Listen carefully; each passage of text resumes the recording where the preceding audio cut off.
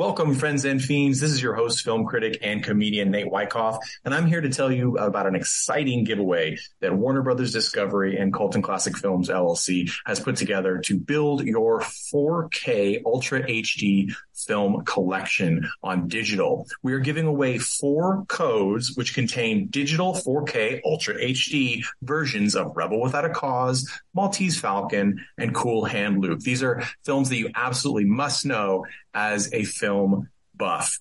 You can get this code by being one of the lucky 4 people we pull from our newsletter list. So go to coltonclassicfilms.com/newsletter and give us your email and your name, and we'll sign you up for the newsletter and we will enter you in the competition. That's all you got to do. So please go ahead and do that. The contest ends on April 30th, and we will send out the winning codes on May 1st. Thank you so much for being a listener, and here's your episode of Colton Classic Films Podcast. Welcome to Colton Classic. Hello, friends and fiends of the pod, to a mini episode or a mini-sode of Colton Classic. These are our Friday episodes that are short little doses of movie reviews, interviews, and other cool things that we want to bring to your attention and to help you tide you over until the next full episode of Colton Classic, which lands every Tuesday. So for this week's mini-sode, we have a review of The Craft Legacy 2020. Yes, this is the 24 years later sequel to the 1996 film, The Craft. The Craft is a cult favorite, starring, of course, Neve Campbell, Robin Tunney, and Fairuza Balk, and where 4 Catholic prep girls become a coven and get magical powers from witchcraft, and then start to turn on each other when one of them starts to take things a little too far. It was rated R. It was sort of it's both been bashed by the Wiccan community and other witches because they think it portrays it in an evil way, but also it's been embraced by this generation as sort of a symbol of female power in a powerless male-dominated society. So it makes sense to tackle the film franchise again now when we have so much social tumult going on.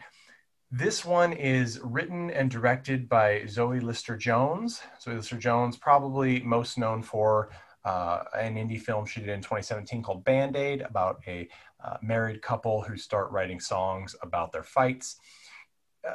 I don't think that's a well-known film, so this is really her first foray into the big launch titles. And unfortunately, it really hurts me to say that The Craft Legacy is a bad film. It hurts me in so many levels because it tries to tackle a number of things, from non-binary sexuality to female empowerment.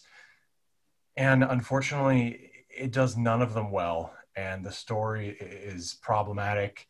The script is very, very amateur. It hurts to say this. I know you can tell in my voice the frustration, because already the film is going to face an onslaught of hate and dislike from people who have deep-set anti-woman sentiment, and fanboys who don't want to see a sequel to a film that they love. Fangirls feel the same way, other people that feel the same way.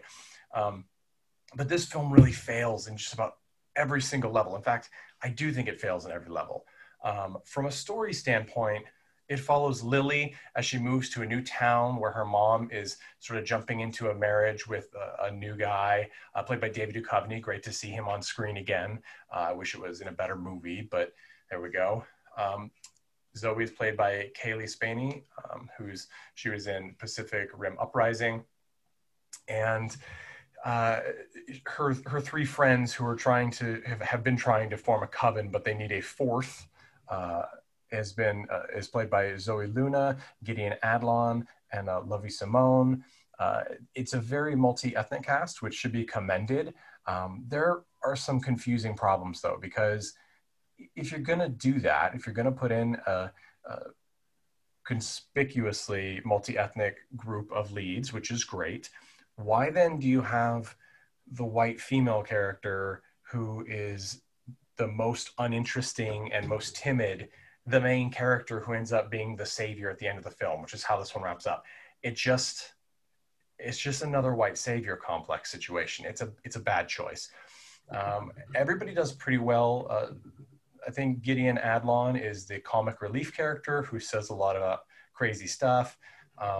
She does fine, but they end up using her as a sort of the token friend character that just says something to break the tension, and they overuse it. So she ends up just being a soundbite. And there's nothing really good to say about them. They have a little bit of chemistry when they're let to be free together. And so there's sparks of moments that could work, but then when they actually become a coven and start having powers, it's super childish what they feel like. They're supposed to be, I think, 15-ish, somewhere around there. None of them seem to be driving. And so you expect them to act young in some ways, but their powers that they use things for is like freezing the lunchroom at school and running around posing people's selfies and doing goofy things like that. It just doesn't serve a purpose, and the story then suffers and doesn't seem to have a story until over halfway through the film. The ultimate revelation, which we all see coming, is that David Duchovny, the new father figure, is actually a witch himself who is bent on asserting masculinity back into the world of man and putting female kind down into a subservient position once again. It's very heavy-handed. I'm not saying it's not a good topic, but it's done so overtly here that the story suffers. And the story suffers to the point where nothing is left to thought. We are told everything. I mean, let's listen to this clip to near the climax when Lily's character has found out that her new to-be father is actually this evil guy who's trying to steal her power because, yes, she is a chosen character. She's a Mary Sue. She's chosen in that she has this power. We don't know why until the end. And here, just listen to this clip. Lily, power is order. It belongs in the hands of those who understand it. It's been that way for thousands of years. Timmy's a good example of that. See, everything is told to you directly. He says, we are your kings. We're not made in your image, sort of suggesting that men are not born of women, even though, of course, we are. It's just nothing is subtle. And because nothing is subtle, it makes the audience feel stupid because we're being treated like we're stupid. Now, certain things do need a heavy hand because people don't pay attention. But in this case, every single thing is exploited to the extreme and at the expense of those causes that should be represented in film. For example, the bully character at school is a man who relentlessly teases and then propositions Lily's character after she has her period in homeroom or something. He's played by Nicholas Galitzine. I could be mispronouncing his name, but he's going to be in an upcoming series with Uma Thurman on Netflix called Chambers. He did a fantastic job as the bully that they cast a spell on to get him in tune with his higher self. And then he flips and he becomes sort of the dream boy who's really sensitive. This in itself is problematic because the version of him being ultimately sensitive is like a stereotypical woman that does not reflect real femininity. He's overtly conscious and sensitive to the point where he says that he actually suffers because he doesn't make decisions and he's really, I guess it could be cute to a 15-year-old brain, but it's not a well-rounded person. Then we find out in a really fantastic, the best scene of the film, and it's because of him that he had a sexual experience with Lily's to-be step-brother, and that really hurt him because it turns out he's bisexual, and yet this person who he was really close to won't even speak to him now because David Duchovny's father character is hypermasculine, and of course, homosexuality or LGBTQIA sexuality of any kind is unacceptable to him if it's not heterosexual. This is a good scene. Nicholas Galitzine does a great job putting his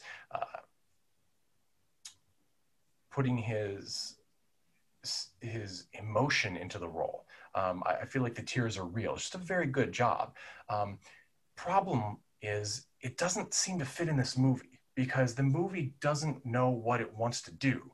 At this point in time, the movie has been sort of like a teen comedy with these four girls getting to know each other. But by the way, we don't actually get to know them at all. They're very, very flat characters. Only Kaylee Spaney's character of Lily has any sort of story. We don't see anyone else's home life. We don't see their circumstance, which is something we did see in the original Craft.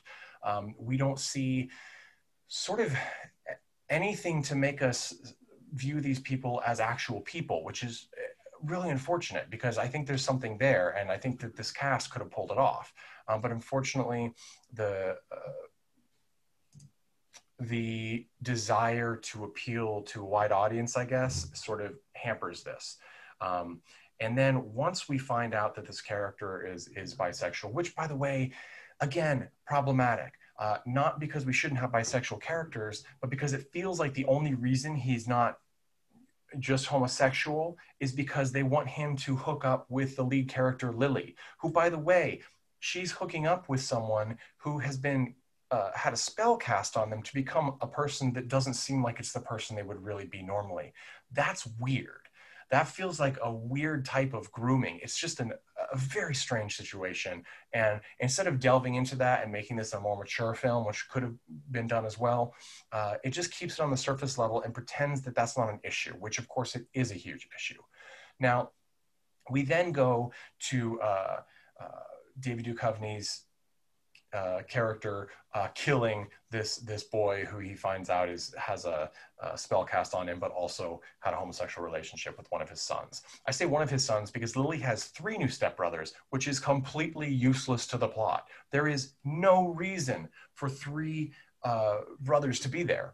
There's only one brother that has anything to do with the plot, and it's the one that is the oldest that we see in maybe 2 scenes, has like a couple of lines. I think he might actually only have 2 or 3 lines in the entire film, who had the romantic liaison with this other character played by Nicholas Galitzine, and there's no reason for it. It's just a weird, muddied, more characters thrown in that are necessary. What it comes down to is this movie doesn't have a strong plot. In the last 30 minutes, we start to see some plot come out, and it's all crammed in where David Duchovny really reveals himself as the ultimate villain, and then the 4 girls reunite to take him down, which, by the way, they don't.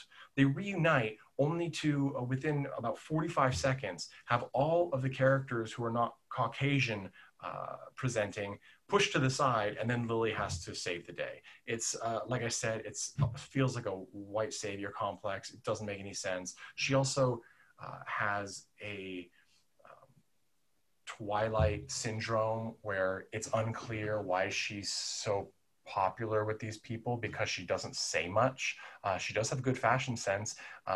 That said, some of the fashion sense in the movie is really brutal, especially to Zoe Luna, who is by no means huge, but a larger figured person. And especially the outfit at the end in the final scene that they put her in is hateful. Hateful. Oh my God, it's hateful.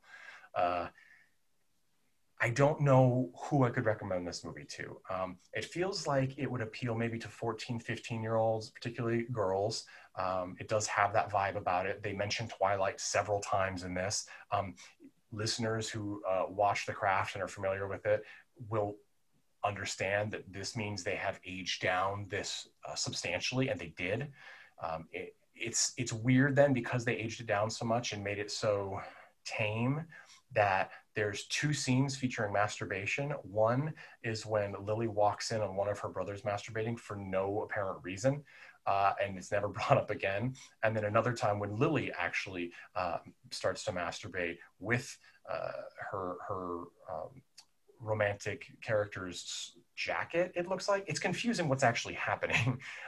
So as much as having it shown that women masturbate, which is true, we all do, and is a good thing to put out there for young women and men to see, to understand that it happens, it's weird to put it in this film.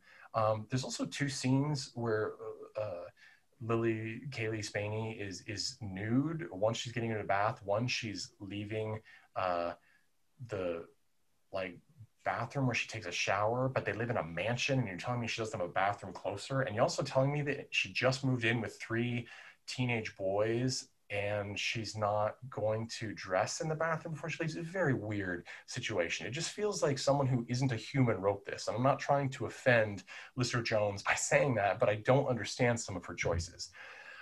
Last thing to harp on is the technical editing in this film is very confusing. There are cuts that we don't know what happened, when it happened. One instant, Lily's eating dinner with her family, and the next instant she's in her room, and it's unclear, did she just leave the table? Is this an hour later? There's no understanding of the situation. There's several scenes where the time seems to change without giving us any indication of it. At one point in time, you're looking at a window that has light, and then the window is golden colored throughout the light, and you're just like, does that mean time changed? Did something supernatural happen? I don't know.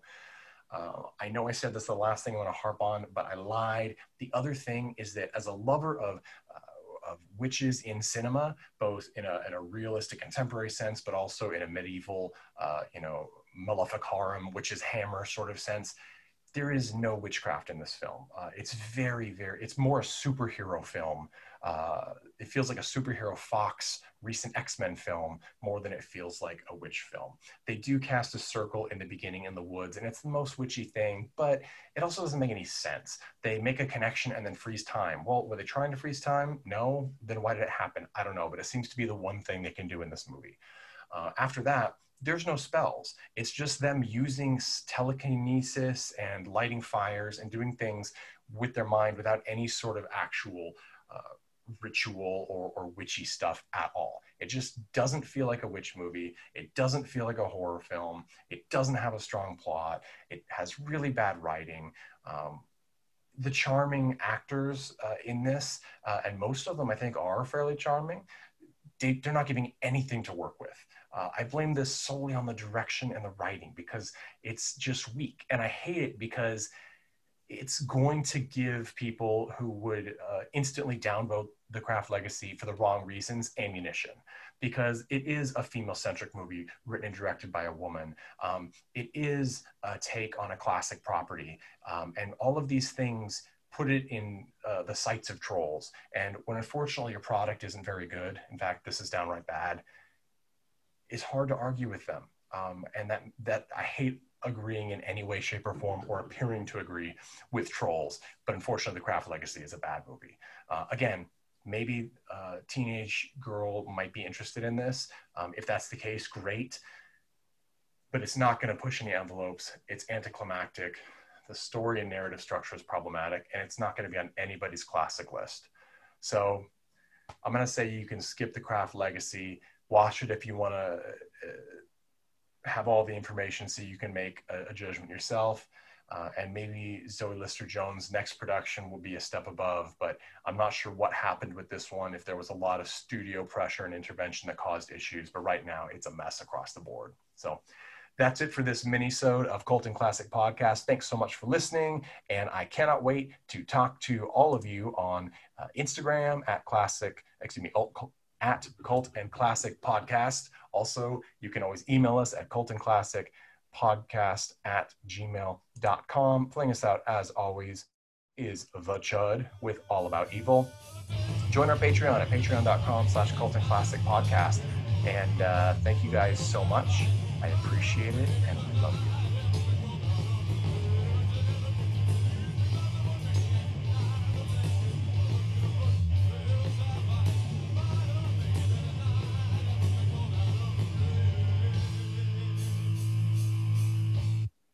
Hey everyone, thanks for listening to Cult and Classic Podcast. This podcast is important to me, but what's more important are the rights, privileges, and freedom from violence of everyone in this country and in this world. And that means supporting Black Lives Matter. If you'd like to make a donation, please go ahead and visit cultandclassicpodcast.com, where we have a list of places you can donate and help out. And please stay safe.